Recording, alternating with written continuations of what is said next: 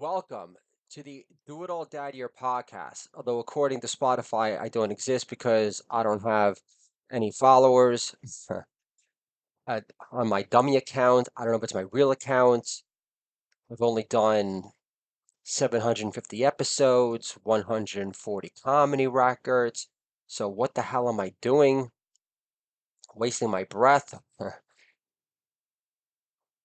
Because this has been the greatest open mic in the universe. That's why. And it has forced me to put my material out there that I believe is hilarious because it made me laugh first. And if it doesn't make you laugh, then that's okay. If you didn't want to follow me on Spotify, it's okay. If you want to shadow ban me, it's okay. Because at this point, 6 years later, since I launched the Do It All Dad Year podcast, I'm used to 100% resistance from my mother, my father, my wife in many instances, and old friends and new. I understand people aren't always going to suck off the totality of your existence. I totally get it. But when you haven't spoken to a friend in a long time and he's established and he's a lawyer, he makes lots of money, and you send him a nice text because you're reading a Dallas Strawberry book, he was a big, Mets fan, yada, yada, and he asks you what's going on. You're not just offering this information freely. And you tell him that you just got an amazing review for your unpublished collection of short stories, Waste of Height, really short stories, and you don't even acknowledge that text. And to make matters worse, I also share my latest and greatest freebie on the house comedy record, that being sexualizing dream boards. So, Lord, what am I supposed to think exactly? That certain old friends, they like the idea of me not being hyper successful yet. At the same time, like the same bud says, "May you always kill on stage," but so what? He doesn't want literary success from me. He only wants me to hit the road and never see my children. But it's okay, Lord, because last night I do a Peloton ride and I Google Michael Kornbluth. I mix it up, writer, comedian, and my recent review for Waste of Height, really short stories, ends up at the top of the list. Now, you would think that after being the best blogger in America, in Ghana, for God knows how long, you'd figure like that stuff would show up at the top too, meaning a link to freaking my Do It All Dad Year blog, but it doesn't happen. So I know I've made these grandiose announcements before about like, oh, this being the last podcast and everything, but I got the house to myself. The kids are away, and I wanted to get this off my chest. I made a last minute addition today to United We Laugh. I'm still contemplating breaking up into two books, one being Seriously Clowning. I need to figure that out. However, I did make a last minute addition, which I'm going to perform for you in a second, called 100% Resistance, inspired by some awesome adventures I have with my kids this weekend, particularly in Beacon, New York. But the same reviewer that had reviewed the Waste of Height, really short stories, said she would love to read my new book, and that being The Coachitarian Comedians. And you could say that book is as special as Waste of Height, if not more, because, I mean, look, Waste of Height, a lot of showcase stories for my children. There's a lot of followers of this podcast. No, despite my lack of stats to prove it on Spotify. But, Coachitarian Comedians, I mean, that's a story about story that I've worked on, for like 2+ years. I think it's 3 years at this point. I've lost track of time, but it's a story about inspiring my children to give the Coachitarian diet a chance. And it's about holy bonding time and getting closer to God. and your children through the more laughs and yummy dance meal creations I make. And, I reminisce about old friends that I'm referencing right now. But I mean, Lord, it's great to have old friends and everything. And I'm glad that they're still pulling for me, but I think that is classless, shitty behavior to not acknowledge the fact that A, one of his old friends wrote a freaking 200-page masterpiece. That's a collection of really short stories that don't blow, that are pertinent, that are funny, heartwarming, family focused at times, that have a lot to say. That isn't a short story written by fucking Ernest Hemingway or Shirley Jackson or all those boring, freaking excruciating short stories that I had to read in my alternative school growing up. So Judy, you better be fucking proud of me. You say to one, say, hey, I see a future where you can make it as a comedian. Okay, that's great and everything, but that was a great impetus, but I took it a step further, Judy, because you were hot shit and you were a great teacher, but I don't recall you writing a collection of short stories. If you did, I would have preferred us reading that because I think it would have been better than reading The Fucking Lottery by Shirley Jackson. So, so fuck anyone that doesn't give a shit. Yeah, I connect with an old friend Mike Peony. He asked about next steps. My friend JT gives me some love, and Paul Stonick, he's fantastic. It's like I want to reach out to an old friend Jay, but he's been off the radar forever. And I mean, like, does it make it different? I mean, look, who do I ultimately care about sharing my successes with?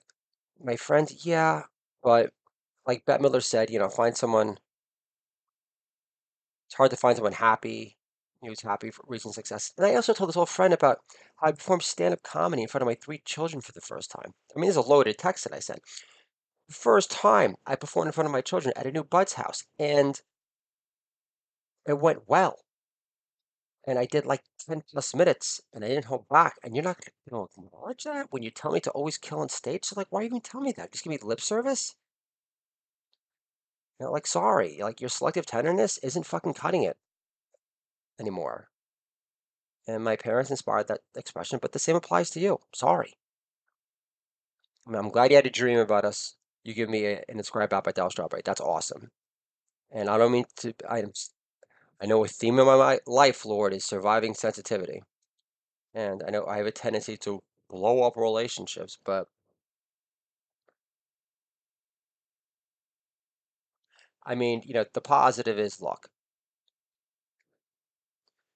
by talking about this, it just reinforces how I would act when someone else risked their marriage, their beautiful home life, their beautiful comedy grand house to follow his muse whenever the door is fucking shut on him. When he tries to make a career in headhunting again and gets fucked over by Stinko Sema. And wife says, write the book, I'll divorce you. And then I end up writing like three that are like monster masterpieces. I mean, we're talking, 80,000 words here, 80,000 words there, 160,000 words here. So I can't wait to get these books out to the world. United We Laugh slash Seriously Declining is definitely going to Ice Cube. He did a tour recently called, I think it's like Fuck the Gatekeepers or something like that. So Cube is going to love my shit and I'm calling out right now. Okay. I'll send myself to Kid Rock. Maybe we'll get a little sensitive. Maybe get his panties in a bunch about like my trans material. So, but I've connected with Kid Rock before. So I like the idea of, him having a sense of humor. And I know he does deep down. And he's got a bar in Tennessee. So in the end, if I sell publish, I sell publish, but I'm going to send the fucking book and it's going to get a response. And I will be parting with Kid on his golf stream at some point in my life. And so we're going to be hanging with Cube, going to get pictures of Cube, Kid Rock, and then Sammy Hagar. Now, I just got his album called I Never Said Goodbye. I found it in Rhinebeck. I got a discount from this guy. I was working there. I was wearing a striper shirt, going to a mini shop with him. It's always comical when record shop owners feel compelled to announce their atheism. Well, I use the expression atheist cunt, but he was good humored about it. So, and I was just revving. And I like to believe I got a Funny Man discount because he didn't charge me what the advertised price was. But on that song, there's a song on that album that I love. One is called Eagles Fly. And I heard that for the first time when I went to St. Louis to see George Thorogood and the Destroyers, thinking they were going to be the main act, but they were the opener for Sammy Hagar in the Circle. That was short sighted me. That was really dumb on my part. But Eagles Fly, he closed with, and it was unbelievable. And it's my new favorite song. And recently for my birthday, my son gave me this amazing like eagle creation. It was really special. So he did this great stunt with you. And so I have that on vinyl now, so that's awesome. But he's got this other song called "Give to Live," and I like the Christian based mentality of the song, where if you want to hate less, you want to turn your cheek a little, which I could do in this instance. Put an old bud.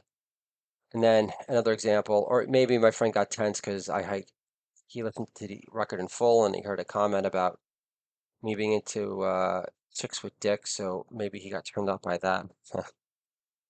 And maybe there was a bit about squamous cell carcinoma talk, and I'm going some jokes about my father and how talked about his glaring lack of interest and how he called my squamous cell carcinoma a child's play cancer. But I mean, Spud's known me a long time, so he should know really nothing's off limits.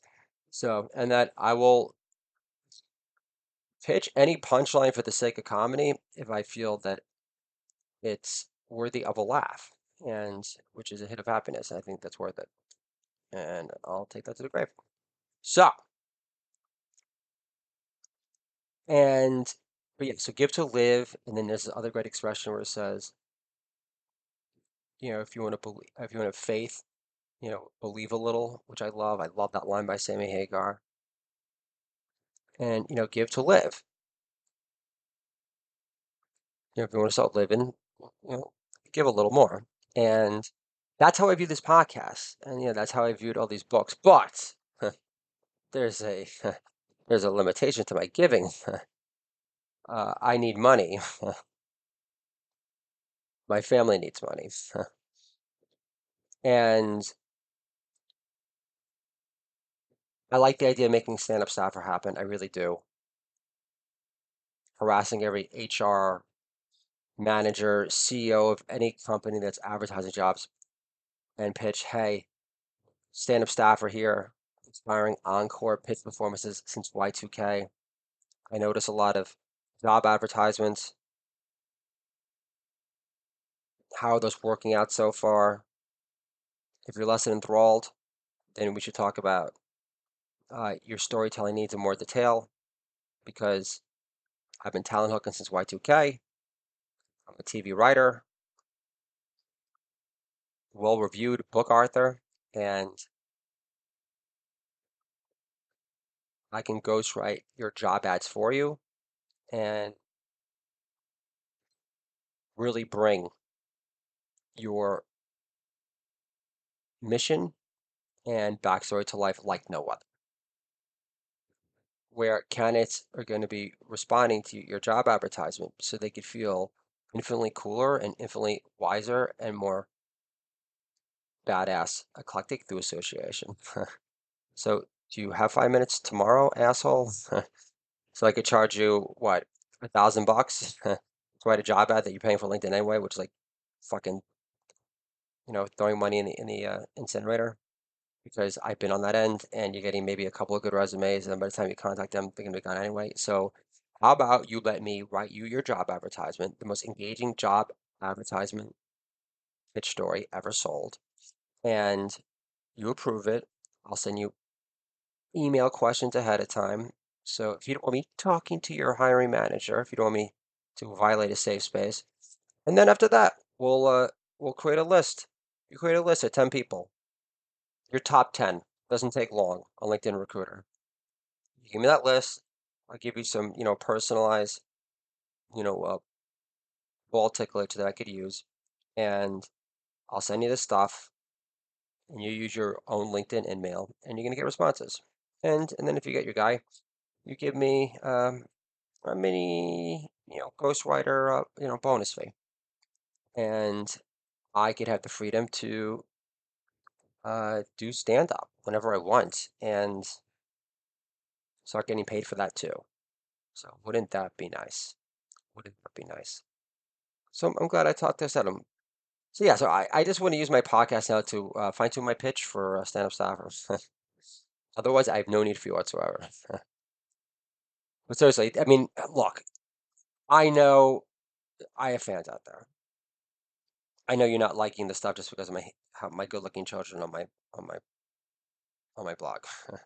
Really need to update those pictures too. But I love my last record.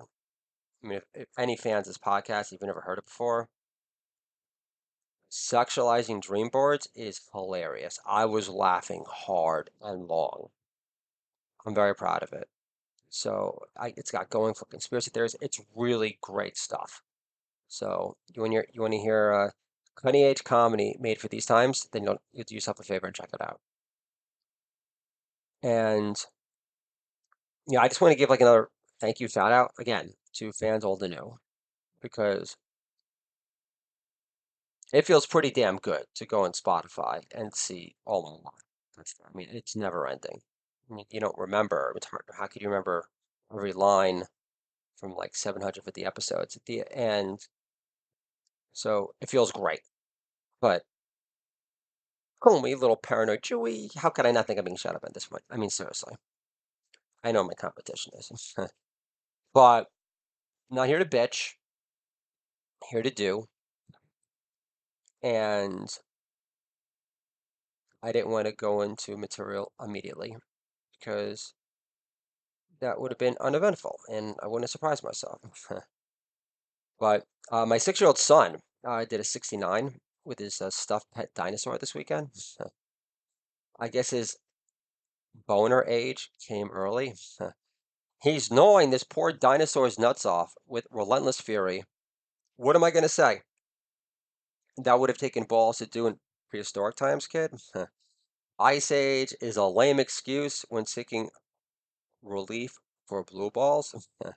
Then this morning, my son says, Daddy, I don't like visiting the pediatrician because he plays with my nutsy Russells. What is Dr. Winnick feeling around for exactly? Backstage tickets to Vatican during Mardi Gras? But seriously, shouldn't a pediatrician be able to spot hernia on your balls without copping a squeeze?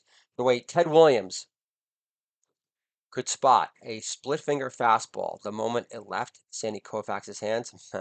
Why else would you work with half naked kids exclusively? And what are pediatricians listening for when they tell you to cough? Do they expect these kids to whistle as they work exclusively with half naked kids for a living? Can't they use AR? Can't they use AI powered robots to fill your kid for hernia with? Isn't Musk on that yet? AI will provide added value when it automates filling up our kids' private parts on LinkedIn, but make the robot look like Ted, voiced by Seth MacFarlane. To inject some levity into the doctor's visit. You want to be Thunder Buddies? Sure.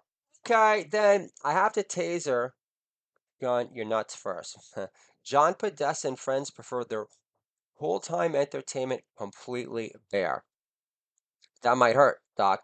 Do you want to be in a remake of the Care Bears or not? I know the director. I'll tell him to give you a meaty speaking part if you remain fuss free. Capiche?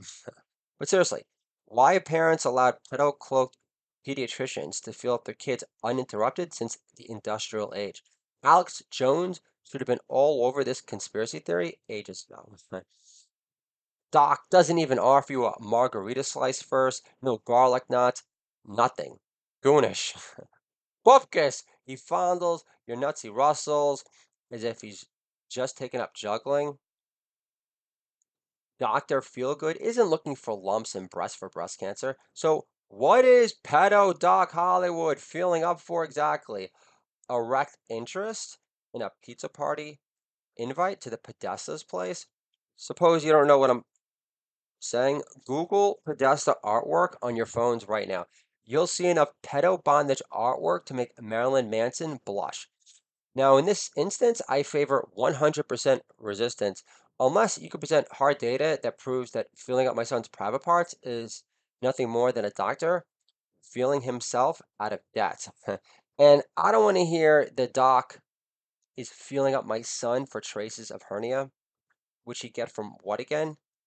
My son isn't a dreamer whacking a stick at a pinata filled with green cards and prepaid iPhone cards for life. And in a related note, do you know that you can be fined $250,000 in New York City for hate speech against illegal immigrants,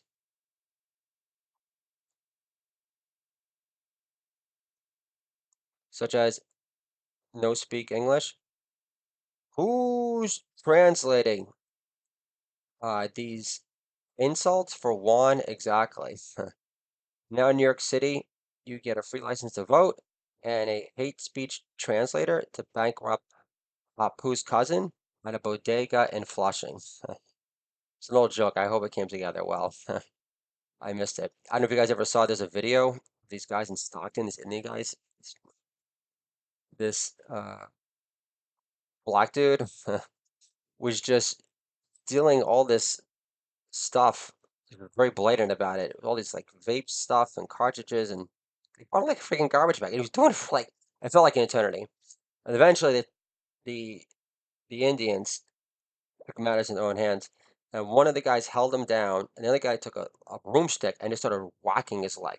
Now, I mean, look, this wasn't the second coming of Casino, where Nicky and his brother get beaten to death with a fucking baseball bat. But of course, they're being persecuted right now, and they're under investigation when they're trying to defend themselves. So, like I said before, self-defense is better in this country than fucking Yiddish.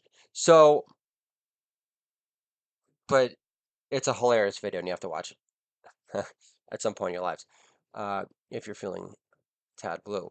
So, yeah. So in this day and age, who's cool with Doc Pedowood touching your kid's private parts post-COVID damage done? Before Teddy Roosevelt became president and instituted child labor laws, you had to be concerned about your artist son contracting hernia if he spent time blowing glass in his downtime or working full time as a welder on the Empire State Building. But when did parents decide to stop protesting? When did parents decide to stop protesting the issue of Dr. Feelgood filling up their son for hernia? Were the 70s that wild? You think the doc was testing baby Hunter for cocaine dick? I get a holla. My favorite joke yet. Thank you very much. If I'm not worried about my kid getting a hernia from lugging around his dinosaur dick in the making, then you shouldn't too. Doc Pedo would. The pedo prick wants to make sure everything is developing normally? Sure. But pedo prick, MD, will prescribe that same kid puberty blockers after he catches wind of him going down on his dinosaur stuffed animal. I talked myself out of a speeding ticket recently. I say, Officer, I've been making fun of Antifa on my podcast for the past 5 years and change. So there's still hope for mankind after all. We don't have to watch the entire shit show go up in flames. But seriously, how does Antifa celebrate Mother's Day? Pick up the trash and move out of the house for good? This is the Do It All Dad Year podcast, dad friendly entertainment for you and me. Controlling our kids' economy can make our kids great again. my three fuss-free kids, 99% of the time, are living proof of it. And I'm still determining what I expected from my Fresh Chester Pale Ale. Uh, Captain Lawrence Brewery uh, makes it. East Chester, New York is a suburban Guido enclave of southern Westchester County. Those candy necklaces never look fresh around Guido Nation. Still, 80s Guidos are unsung heroes of the metrosexual revolution. Nobody else spiked hair with such stylized panache as Guido Nation did in the 80s. For Christ's sake, the tanning salon paychecks bought Tommy Hilfiger his 34 million FU estate in Greenwich, Connecticut. Because deep down, Tommy Hilfiger knew wiggers weren't getting into the Palladium dress and pink white beaters alone.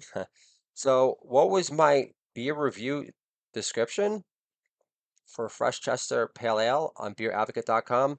Skanky, rip-off Drakkar, nor made in China, sprayed in my face instead of mace. Which reminds me of the time that my father, me and my April fresh smelling daughter, who smelled like strawberries out of the womb, he visits her. We're living in Astoria, Queens, and we transferred the smell of stale, discontinued, incredibly shitty Arabic cigarettes called Territory 100s on top of my daughter. So now all of a sudden, my daughter went from smelling like strawberries. She went from smelling like the sweetest batch of peak season strawberries to Don Draper's corpse draped in Aramis. And I yell at my dad. First time I ever yelled at him. It was over the phone. And I said, Dad, never make my daughter smell like Don Draper's corpse draped in Aramis again. And my mom called me later. She goes, Son, I spoke with your dad, and he couldn't believe the way you talked to him. And if I have to choose, I choose your father. I said, Thanks, Mom, for reinforcing why I feel like the sloppy second son for a reason. But what is 100% resistance?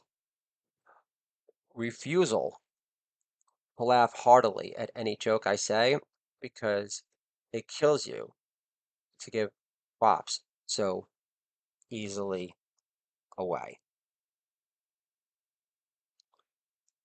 Do it all, Dad, your podcasts. Fuck you, Spotify. Fuck you, Google. Fuck you, Facebook. Fuck all big tech altogether.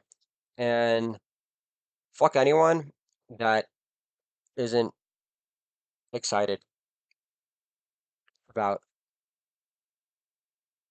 my vision of next summer having beaches blanketed with men, women, trans, every freaking pansexual creation known to mankind, holding up my books, United We Laugh, The Coaching Comedians, and Ways to Fight Really Short Stories, and laughing their fucking asses off. That's my vision, and I'm sticking with it. Voila! Thank you, Lord, for the gift of unlimited imagination and comedic writing song. Thank you